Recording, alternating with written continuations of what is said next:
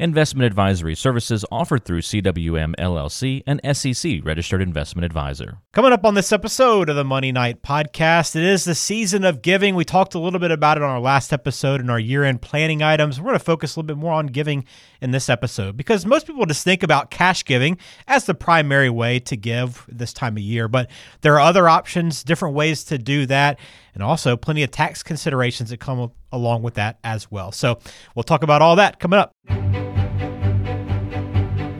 It's time for the Money Night Podcast with certified financial planner Wade Chessman, president and wealth advisor at Chessman Wealth Strategies. We're glad to have you on the Money Night Podcast. I'm Ben George with Wade Chessman, who is president and wealth advisor of Chessman Wealth Strategies there in Dallas, working with clients nationwide. We got a good show for you. Wade, how are you today? I am doing great, Ben. I'm doing great. Well, it's always good to catch up with you. I know this is our last episode of the year. Pretty hard to believe, huh? Woo! Yeah. We still haven't done our big 100-episode extravaganza. I know. Maybe we can kick off the new year with something special. Yeah, I think we should plan on. I'm going to plan on that. But I hope everyone's having a good holiday season. Hope you're enjoying some time with family and friends, reflecting on the year and looking ahead to hopefully a great 2024 for all of us. But today, Wade, I know you wanted to focus on giving. I know this is a big part of what you do, is something that's close to your heart, I know as well, and you work with your clients all the time on giving. So I know we wanted to get into this a little bit more detail. Yeah, I definitely wanted to talk about it because, we talked about on the last episode year-end ideas, including tax planning and year-end giving. And so I thought it'd be a good follow-up to talk about giving and really to get a little bit more in-depth about other types of giving. Because I think when you think about giving, when most people think about giving, the only thing they've ever really considered is giving cash, right? And I don't mean like hard cash, although I think people still put money in the offering plate. If any church still has an offering, COVID kind of did away with that because we can't touch anything. Apparently.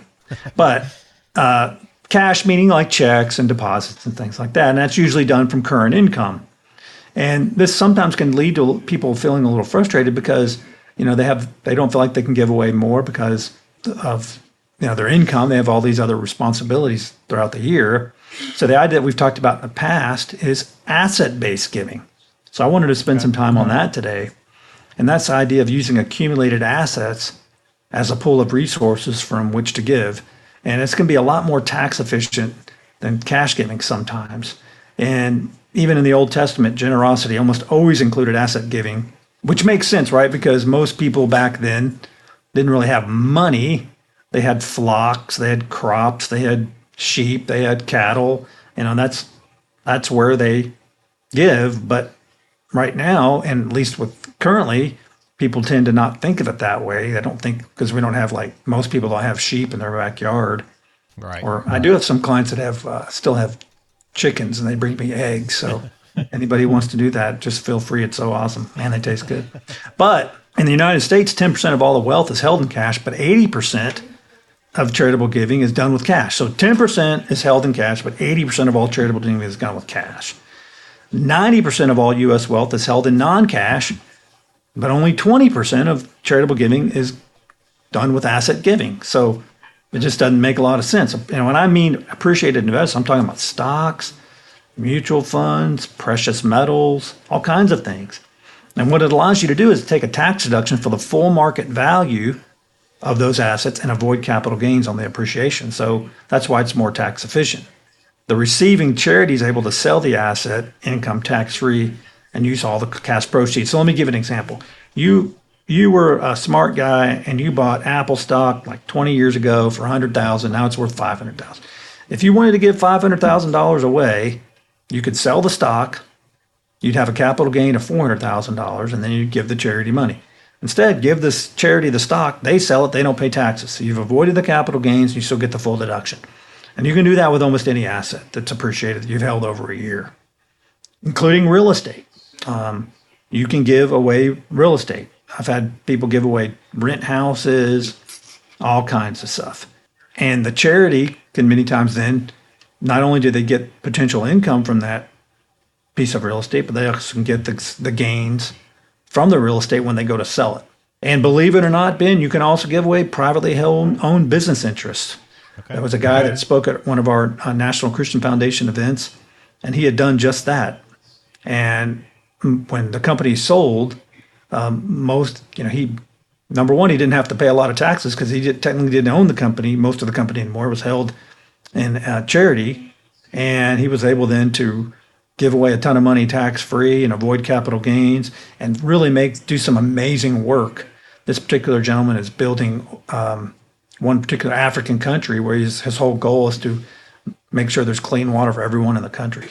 And he's been able to do that through, giving away his biggest asset, which was the company. Now, he still retained control. It's complicated. It's not something you could just do overnight. But the point is you can do it.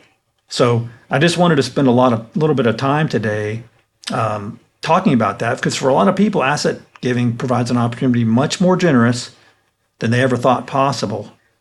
And it's something that a lot of people just don't think about. The other thing I wanted to also mention as we get here to the year end, we're starting 2024, is the idea of legacy giving. That's charitable giving that's done from estates, their wills, and trust. It's really the most overlooked and underutilized giving opportunity by a lot of folks. Because 90% of affluent Americans are engaged in some kind of charitable giving, but only 10% have included charitable beneficiaries in their estate planning documents. So that's another thing that, again, I just think people don't think about it. They've never been exposed to the concept, the idea.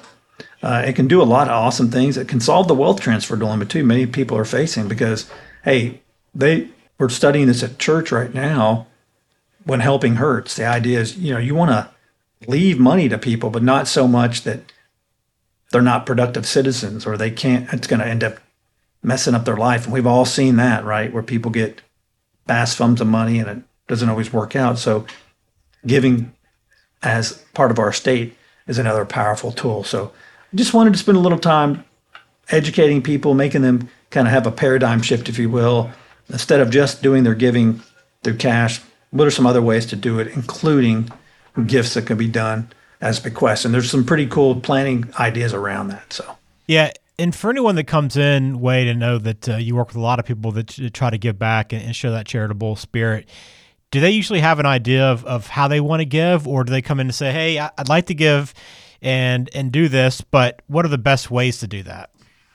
Yeah, I'd say a lot of times they don't know. And that's one of the benefits that's how we can help them, is to look at their overall situation and determine what makes the most sense given their situation. So it's a great opportunity for us to talk about some advanced planning ideas. And I certainly, as you mentioned earlier, it is really important part of what we do here at Chessman Wealth. Is we want to help people give, promote giving, and we love talking about it. So if you have any questions, let me know. Well, just go to chatwithwade.com to find a time that works on your schedule as well as Wade's, and log on to chessmanwealth.com as well. There's a lot of tools there with information on the different services that Wade and his team help with, and including that Christian financial management too. Wade, I know that's a big part of what you do. So I encourage anyone, again, that has that charitable spirit, looking to give, not just the end of the year, since we're closing out the year, and there are some tax planning angles to this as well, but I know throughout the year you're thinking about it and want some help doing that. Again, meet with Chessman Wealth, figure out the best path, your different options, and what works best for you and what you're trying to accomplish. So, Wade, a great message to finish out the year with, I think, and look forward to closing the door in 2023 and looking ahead to next year. Love it, Ben.